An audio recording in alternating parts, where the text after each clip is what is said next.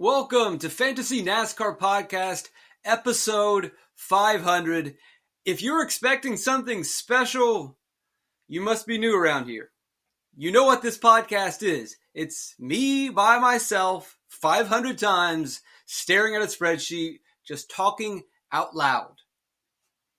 I'm not going to change for 500. How could you think I'm going to be able to find someone that wants to come on here and wants to talk and someone that's special or unique, or no. We're going to do a regular old fantasy NASCAR podcast, and we're going to talk about Las Vegas, and we're talking about the Xfinity Series. I'm recording this podcast before the Fontana race, which may worry some people. Oh, how can you record a Las Vegas Xfinity podcast without having seen the Fontana race? I can slightly understand that to some extent for the Cup Series because we have a new package that we're going to use at Fontana, even though I've already recorded a Las Vegas podcast, which was a review of a 2018 low downforce, high horsepower race, which I believe was helpful. It's there. Check it out. And this can be helpful.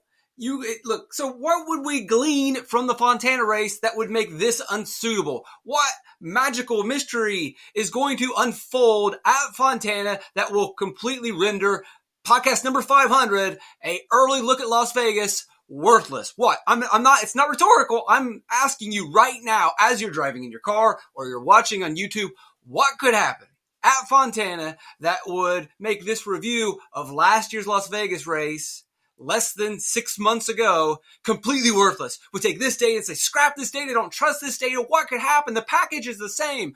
For the most part, the drivers are the same. The teams are the same. Stop. Park your car. What's going to change?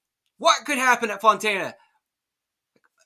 Let's imagine that for some reason, an unexpected driver has a good race at Fontana. Cool, great for that driver. But are you going to let that one performance at Fontana completely change your mind for the rest of the season? Sure, it may open your eyes to a specific driver in Las Vegas. It may have you lean towards writing someone off at Las Vegas. But there is nothing that any driver or that any team can do in the Fontana race. What, is JGR just going to completely implode? Is Junior Motorsports just going to go bankrupt at Fontana? Are they going to win billions of dollars and all of a sudden have super fast race cars at Fontana moving forward? Even if at Fontana, Junior Motorsports finishes 1, 2, 3, and 4, does that mean you're only going to play Las Vegas Junior Motorsports cars and fade everyone else? Would you shift that hard? Probably not. There's probably nothing that's going to happen at Fontana that's going to completely change your mind that would render this worthless. That being said, it's okay to look at last fall's Las Vegas race this early and just remind ourselves of it. So welcome to Fantasy NASCAR Podcast 500.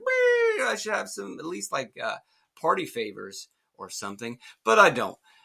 I do have racefortheprize.com. That's where you can go to get access to the Fantasy NASCAR spreadsheet. If you want to look early at the Las Vegas spreadsheet, if you want to look early at what happened last year at Las Vegas, you kind of got a clue if you were looking at the screen. If you're listening on Spotify or Apple Podcasts, then you probably don't have a clue. But if you were looking at the screen in front of you, you had an idea. And you can get that information by going to racefortheprize.com. A bunch of different information there, but where I'd want you to click is this Brandon Cruz red logo. That will take you to patreon.com/Brandon Cruz DFS. That's patreon.com/Brandon Cruz DFS. And you can support Brandon and you can support myself. And we'll continue to provide podcasts, videos, live videos, spreadsheets, his Discord, his picks, his tools, the mass entry tool, the optimizer, the randomizer, all the things that you have grown to love with the spreadsheet over the we're coming up on a decade, right? We're coming up on a decade of the spreadsheet. And, we're at 500 episodes. We're closing in on 100,000 downloads, hitting all the big numbers. Great, awesome, whatever. You don't care. Maybe you do care.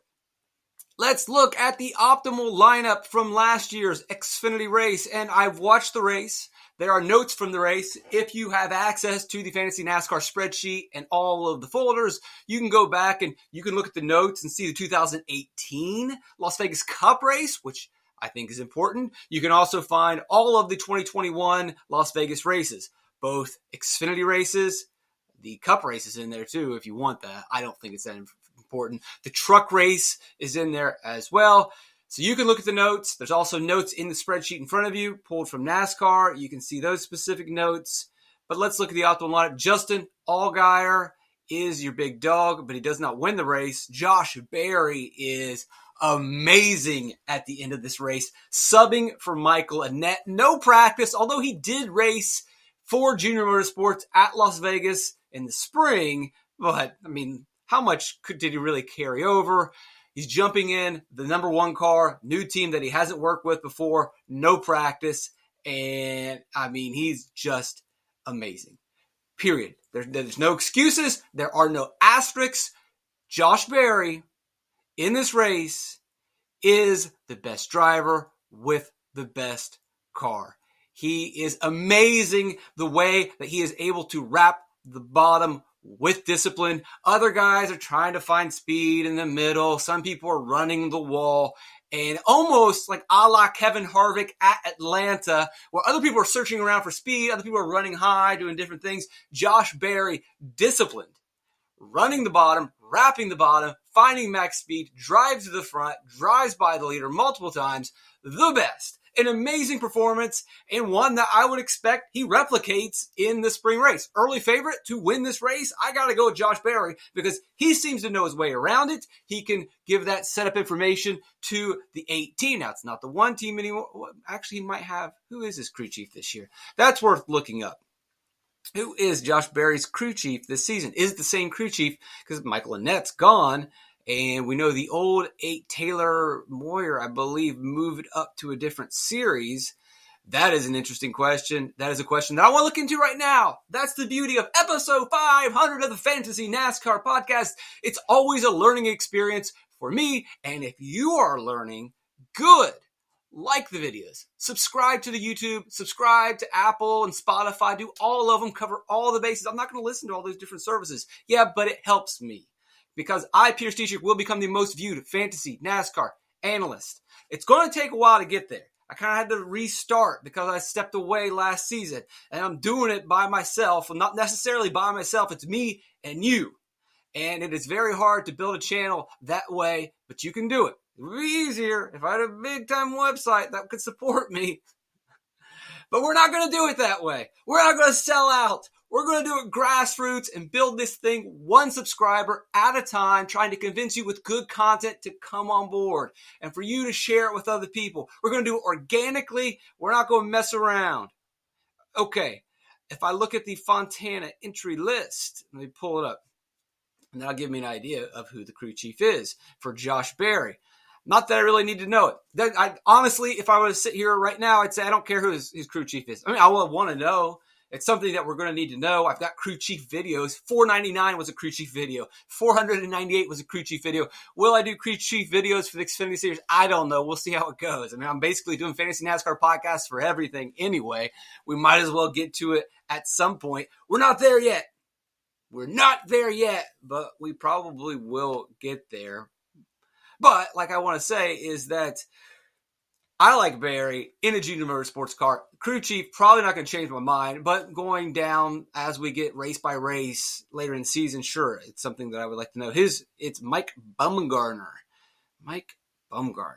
I don't believe that was the crew chief of the number 1 car. I just want to look at Junior Motorsports crew chief. So Taylor Moyer is with the 1 this year, which is Sam Mayer. Taylor Moyer used to be the number 8 car. Well, now the 8 is going to be a full-time ride with Josh Berry. Gragson has Luke Lambert as his crew chief because Gragson lost his crew chief from last year. Luke Lambert, I believe, used to be at RCR.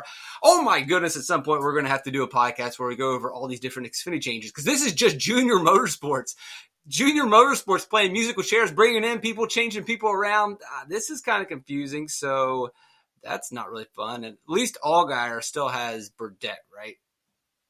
Jason Burdett is still with Allgaier, so at least that sense of continuity, and that'll be a little less homework for us to do. But man, there's a Xfinity podcast crew chief. That's like 7-part series. Almost a mini series that will have to be rolled out. Let's look up this Mike Bumgarner. Mike Bumgarner. Not ringing a bell for me. Is it ringing a bell for you as you're listening at home or watching? I'll pull it up here on the other screen, and I can actually probably just pop it into this screen, which I will do. real quickly so that you can watch as well. Let's find Mike Bumgarner. Not the Cy Young winner, not the 3-time World Series champion. They might be related. Who knows? Wouldn't be surprised to see him be related. Mike Bumgarner, Cup experience, 2004, 1 race with Terry Labonte. 2006, 2 races with Terry Labonte. Xfinity Series, 19 races with Kyle Busch in 2007 with, was he still with Hendrick? I think he was probably still with Hendrick at that time. Well, I guess I can pull that up. Kyle Busch got 4 wins, 14 top 5s, and that was, still with Rick Hendrick. Man, they should have never let Kyle Busch go. Whatevs. What are you going to do? So Mike Bumgarner, a little bit of experience there. Then he's been pretty much part-time in the Xfinity Series. I don't know. What's the story with that? He was really good there for Rick Hendrick in 2007. Best with Kyle Busch, some rides with Castle, Martin, Casey Mears. Then he disappears for 6 years, comes back, does a little bit of part-time work. Brad Sweet, is that the Brad Sweet, the dirt racer Brad Sweet, the brother-in-law of Kyle Larson Brad Sweet? That can't be. Maybe it is. I don't know. I'll Google that up. Brad Sweet, isn't that the right guy? Am I thinking of somebody different? Caitlin Sweet, Brad Sweet. Now we're getting way off track here. All right, Brad Sweet, dirt racer, legend, drives for Casey Cade now. I'm pretty sure he is the brother-in-law of Kyle Larson now. We'll look at his Wikipedia page. I'm assuming that's him. 419. Yep, that's him. Okay. That's not really helpful, but interesting. Did a full season with Mike Lynette last year out of nowhere. There it was. So he was Michael. There it is. All right, Bumgarner coming out of retirement, joins with Mike Lynette. Not really much there, but man, they're impressive in 5 races with Josh Berry. 4 top 10s, 2 top 5s, and a win. Now Josh Berry and Mike Lynette. No, Josh Berry and the Bumgarner. Bumgarner and the Berry. Bumgarner berries. Bumgarner berries. Watch out. Very excited for him in Las Vegas. He was the best. Justin Allgaier is very good as well. Ty Dillon in the Jordan Anderson car. Used a little bit of pit strategy at the end of stage 1 because of the cautions. Had kind of older tires. And we get a handful of restarts in stage 2. This is a pretty hectic race. There's a really bad wreck, I believe, at the beginning of stage 1. Takes out several contenders, but the top dogs all still remain, and they all remain intact. But at the end of stage 2, Dillon gambles, and he stays out, and he's able to hold on to position. And they have a lengthy green flag run towards the end of stage 2. I want to say 25, 30 laps. I might as well look that up. And I don't care. It was a length, and Ty Dillon, he gives up the position to Allgaier. Allgaier eventually gets around him, but Ty Dillon doesn't drop. He remains in second place, and that Jordan Anderson car was fast. And I said this to Cruz a couple weeks during Daytona that, yes, the Jordan Anderson car had some mechanical issues when Jordan Anderson was driving. And a lot of that was probably because, A, when he's driving, there's not enough funding, there's not enough resources. He's also juggling way too many things, also with the truck team, the Xfinity team. He's doing all of the promotion, all the PR. He's doing all the meet and greets. It's not surprising that something gets missed, and there's no practice, and the car fails. Now, when he's got a top-notch driver in to give feedback, and they're over-prepared for when Ty Dillon's in, because Ty Dillon's bringing money, he's bringing sponsorship, so they make sure they're probably working around the clock. Jordan Anderson's probably working around the clock, because the last thing Jordan Anderson wants to do is build a car that's going to fail when a top-tier driver, because then you're never going to get a top-tier driver in there. Right? If you build a car that's going to fail for Eric Jones, even though Eric Jones wrecks, that's not a mechanical failure. Eric Jones is not going to get back in that car. Ty Dillon's not going to get back in that car. You've got to make sure that the car is prepared so that you can keep bringing these guys in. And we saw Josh Berry run well in that car. Austin Dillon looked good in that car. Plenty of people looked good in that car. And here it is. Ty Dillon was really excellent. People are going to say, I don't get it. His average running position of 10th.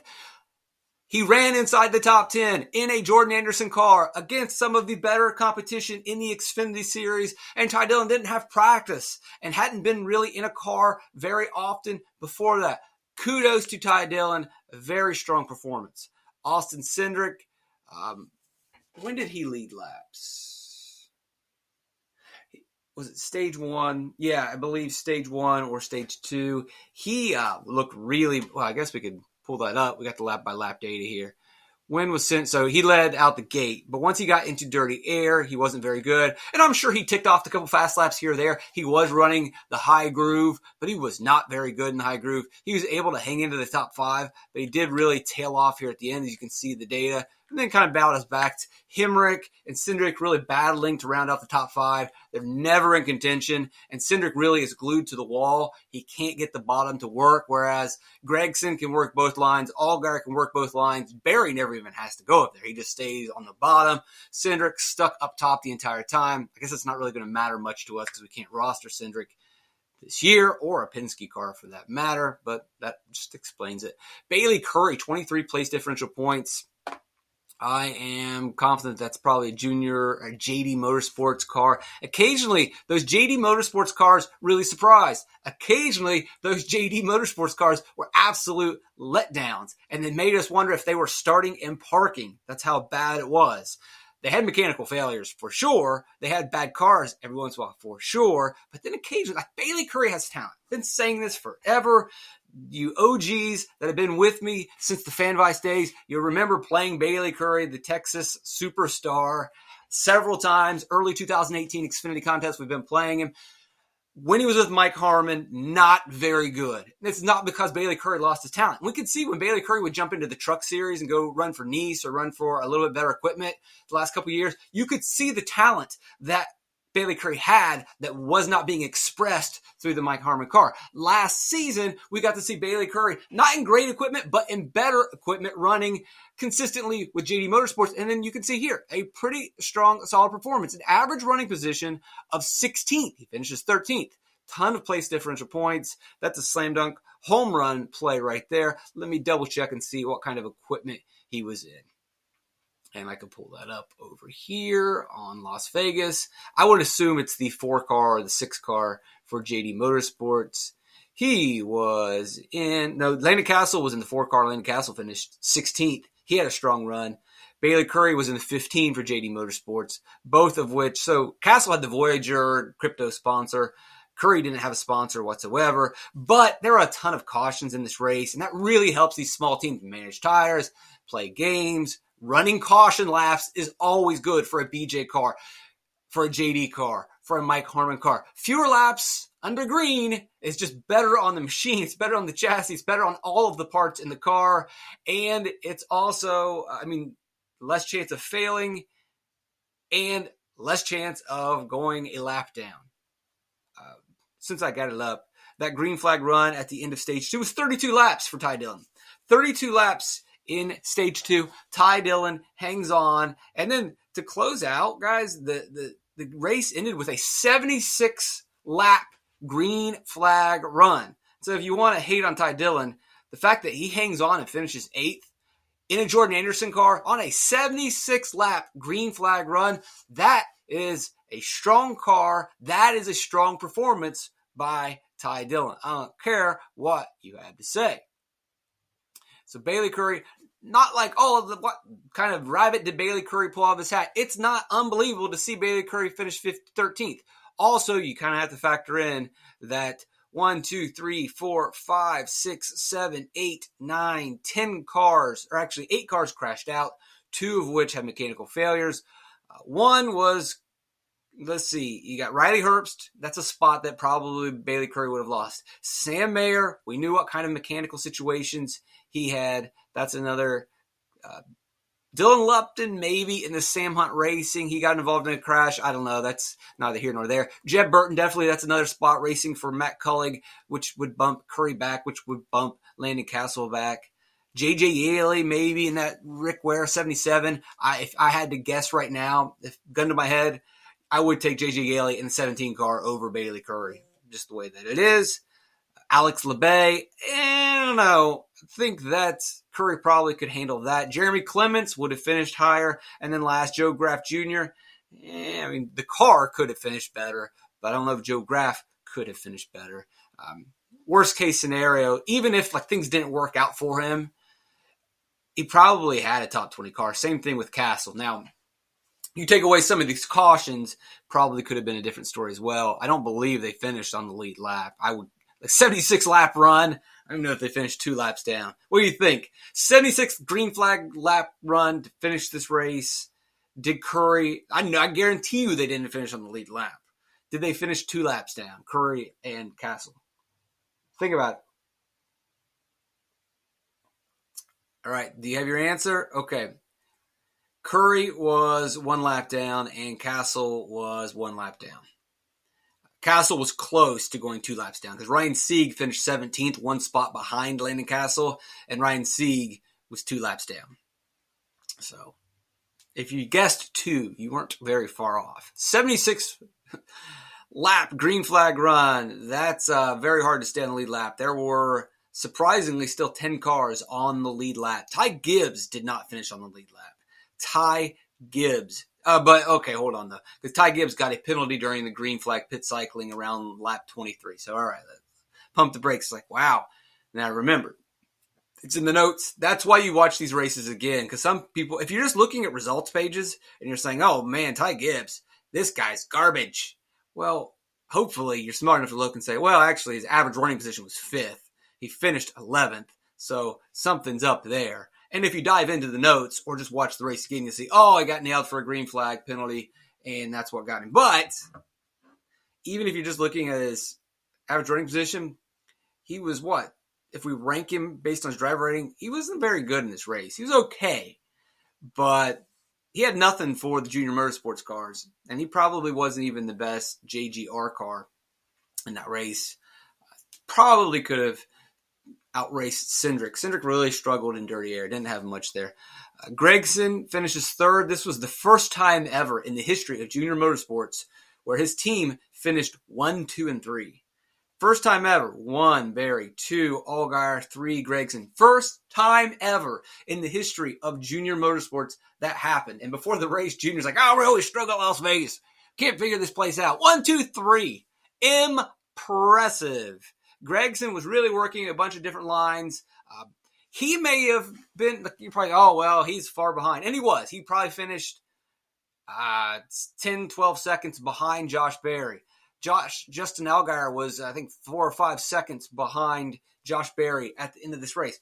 But, again, you got to watch the races or look at specific things, and you will see that, I don't know if this is going to be on Racing Reference anymore. I think they may have stopped putting this stuff up here. They still showing it? Nope, they got it. Gragson got nailed for not 1, but 2 penalties.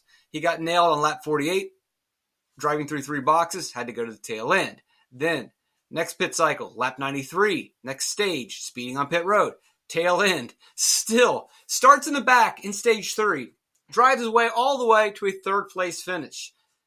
In his home racetrack of Las Vegas, you take away those penalties and knowing how fast those Junior Motorsports cars were and knowing that Gragson was pretty strong at running multiple grooves. Berry had the best car, and I imagine if Berry had to run up top, he could. When he passes Justin Allgaier the first time or the second time, I don't know.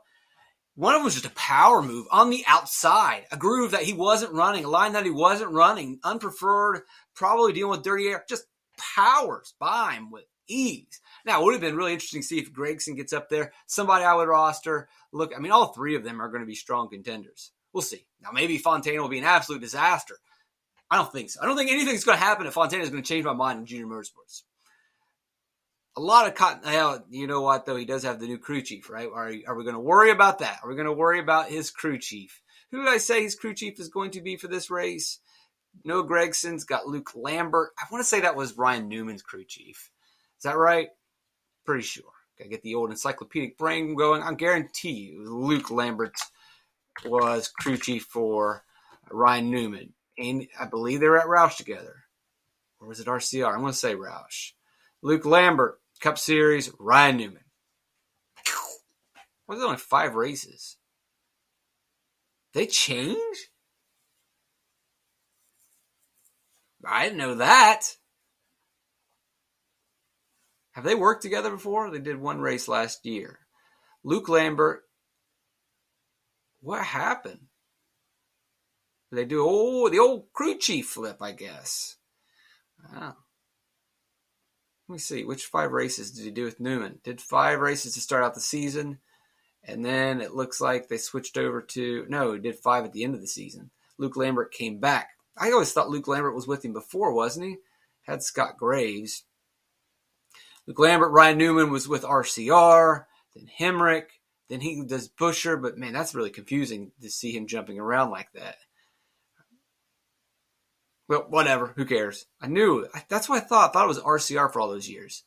Not a lot of race wins for Luke Lambert. Not a lot of strong performances either. But not the greatest equipment either here in the Cup Series. What are you doing in the Xfinity Series? He did a full season with Elliott Sadler in 2012 and 4 wins. Not bad. It'll be interesting to see what Lambert and Gragson can bring to the table. Will it be a downgrade? I don't know. It looks like Gragson was really hitting his potential before anyway. I like his old crew chief. He got promoted, I believe, to something. I can't remember what he's doing now. All right, continuing to look at Las Vegas as we wrap up Fantasy NASCAR Podcast, episode 500. This is an EpiPen. Landon Castle, kind of already talked about that. Brett Moffitt was running the high groove. He wrecked. Who did he wreck at one point? Someone slid up in front of him. He just dumped him. Let me see. Do I got it over here? Got to look at the racing notes to find out. It was a top-tier driver. I want to say like Riley Herbst or one of these guys. Who did Moffitt dump? Dump? I don't know. I could look it up in my notes. 01.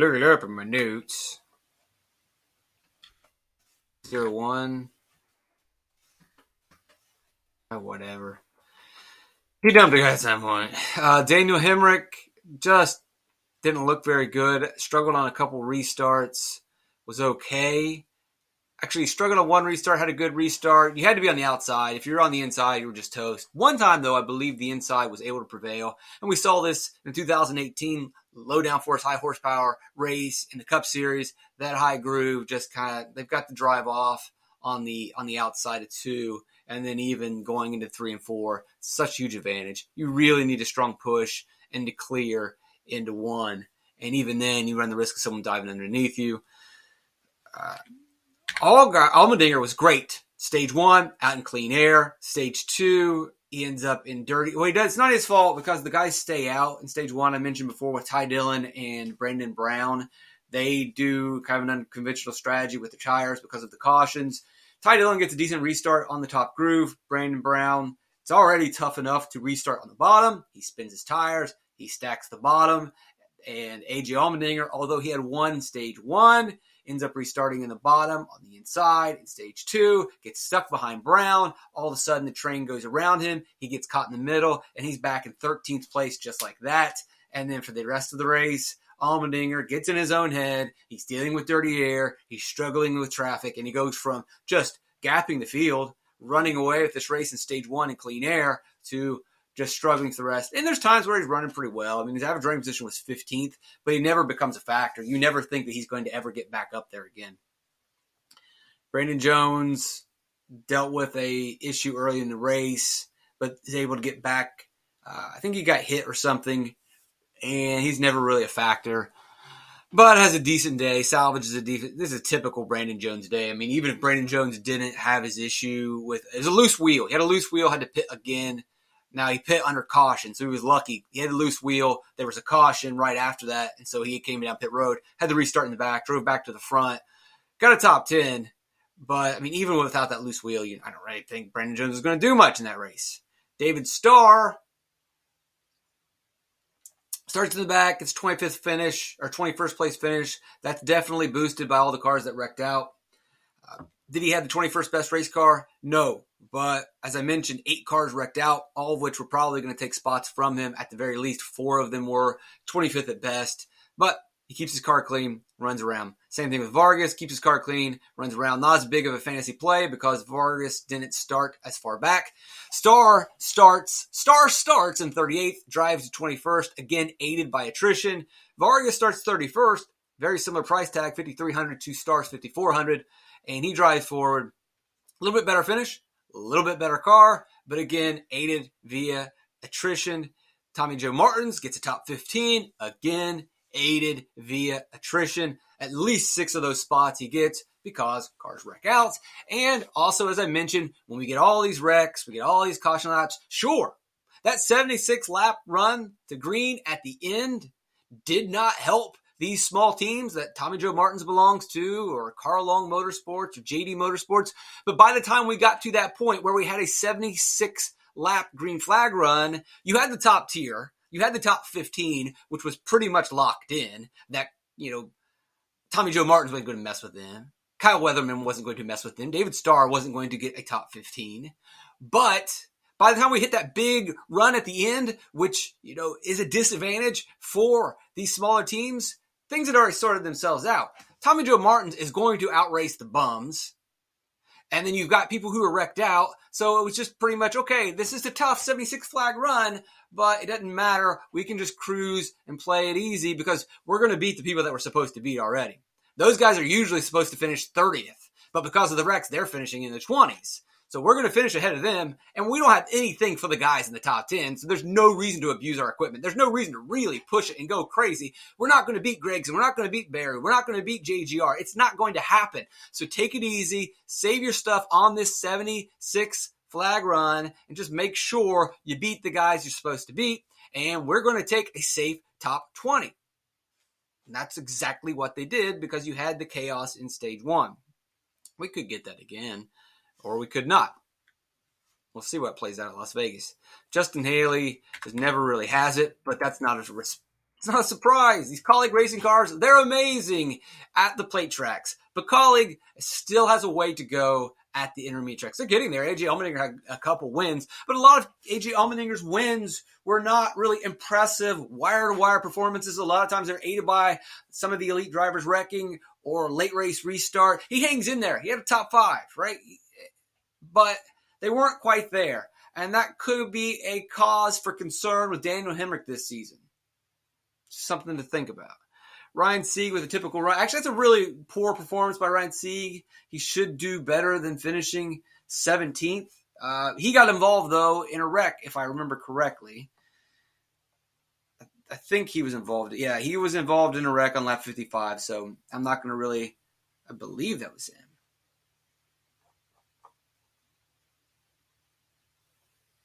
Let me double check. I don't want to give you any misinformation. Yeah, Ryan Sieg got involved in a wreck at lap 15. Otherwise, he probably would have finished ahead of some of these. He's not going to crack into the top 10 more than likely, or the top 12, but he should be on the other side of the top 15. But you've got that incident that he gets involved in. Ty Gibbs, already mentioned, wasn't that great.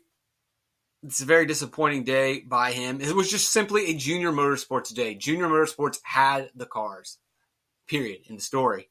Harrison Burton at times looked good, but then he started to really struggle in stage 3, was giving up spots, just was way too loose, just didn't have the car. Harrison Burton disappointed often. Harrison Burton was not very good.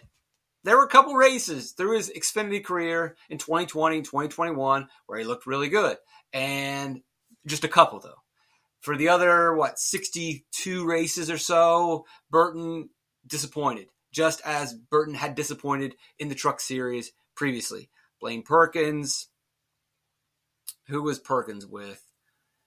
Perkins was with Our Motorsports in the secondary car, gets a 20th place finish. These guys in the back, really no surprises here. Nothing you need to talk about. I've already mentioned the guys at the bottom here that may surprise you with some of the wrecks.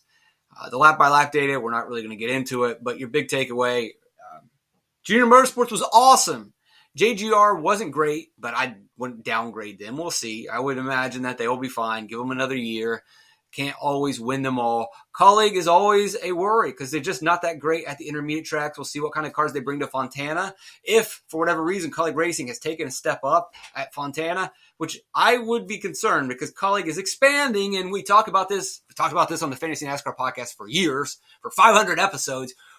Team expansion versus shrinking. Expansion, taking on more teams, more cars, more resources, if they were to bring more resources in, but often they just spread the resources out, and we see performance decline. And as Kaulig grows into the Cup Series, that's going to stretch the team out, it's going to stretch the resources. If I had to guess where I'm standing right now and come up with some sort of hypothesis to test, it would be that I would expect Kaulig, maybe by the end of the season, they start to go back towards improvement, but it should be a rough going.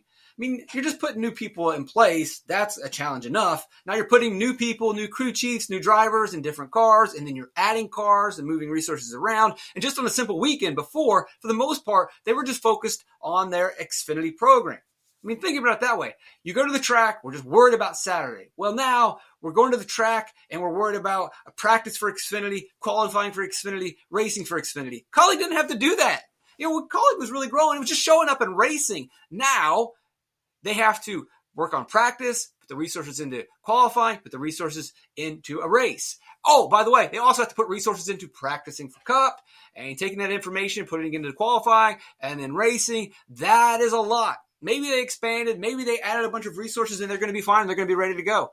But we've seen in the past, teams don't necessarily do that. They think that, we can just scale this thing out. No, you can't. No, you can't. It doesn't work that way. It's not that easy. I would love to see a team expand and excel. During the heyday of NASCAR, sure, it was working. It was happening. But that was 20 years ago. Over the last decade, when are we seeing teams expand and be successful? When are we seeing teams move people around between Xfinity and Cup and changing crew chiefs and they're automatically clicking? Like the closest thing we've seen to changing was Kyle Larson jumping into Hendrick. But really the only thing that was changing there was they just took the driver and put him in. That team had already been together. You were just changing drivers, and the driver was a slight upgrade. I know Jimmy Johnson won 7 championships, but we also knew that Kyle Larson has tons of talent and was incredibly hungry, and we saw that. Expansion's a completely different story. That'll do it here for episode 500. Thank you, everyone, for sticking around all these years, going way back to Daily Fantasy Radio. After that, Fantasy Sports Dojo, some of you might remember. Probably not. Degeneration Nation. That one was an even shorter-lived stint for the Fantasy NASCAR podcast.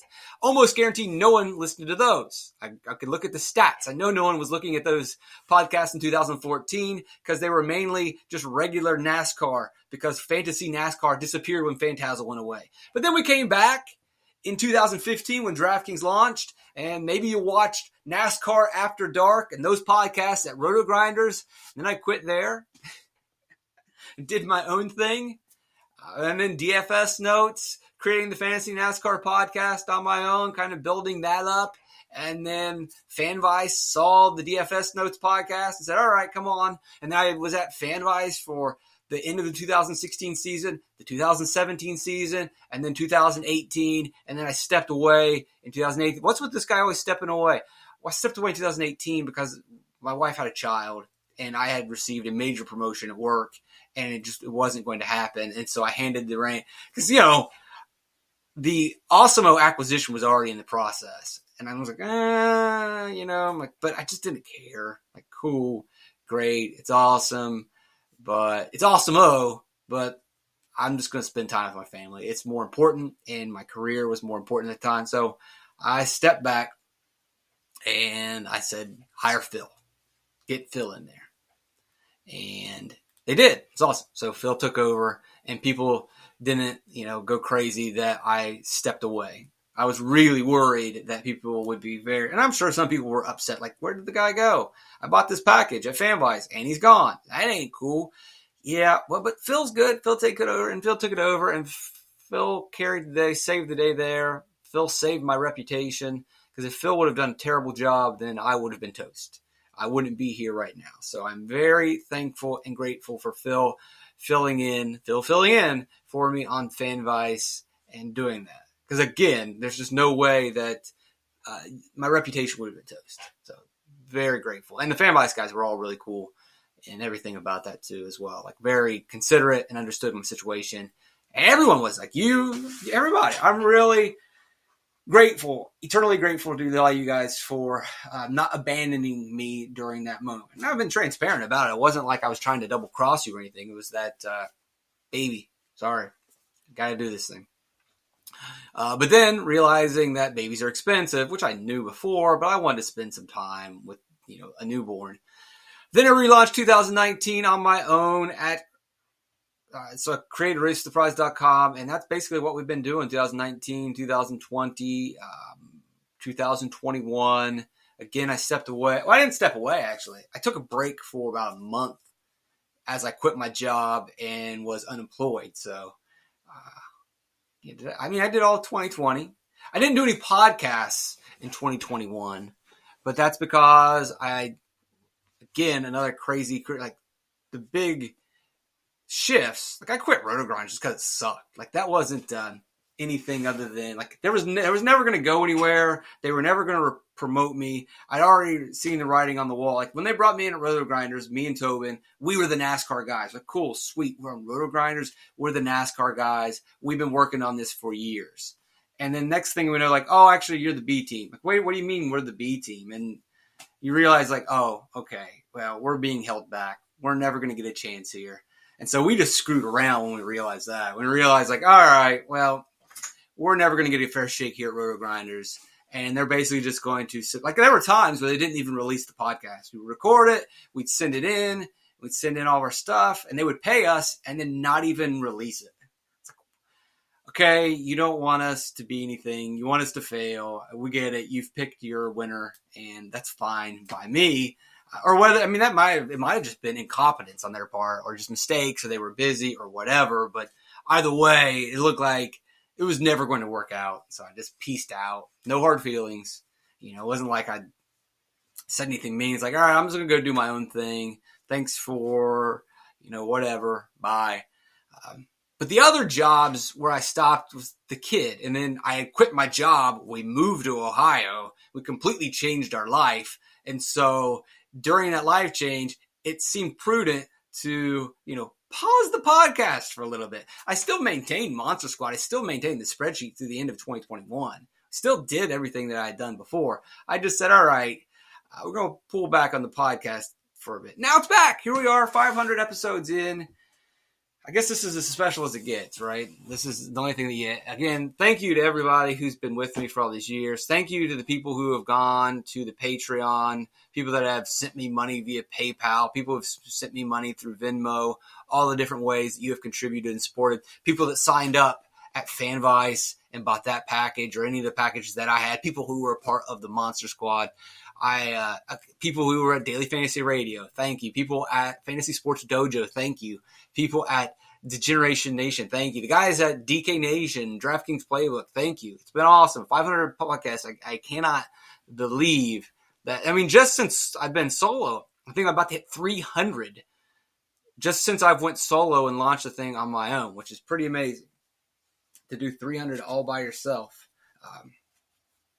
I know it sounds like I'm complimenting myself, but guess what? Every once in a while, it's okay to be proud and happy of something that you've accomplished. I know this isn't the greatest podcast ever, but I work hard and I try to improve because I, Pierce Dietrich, will become the most viewed fantasy NASCAR analyst.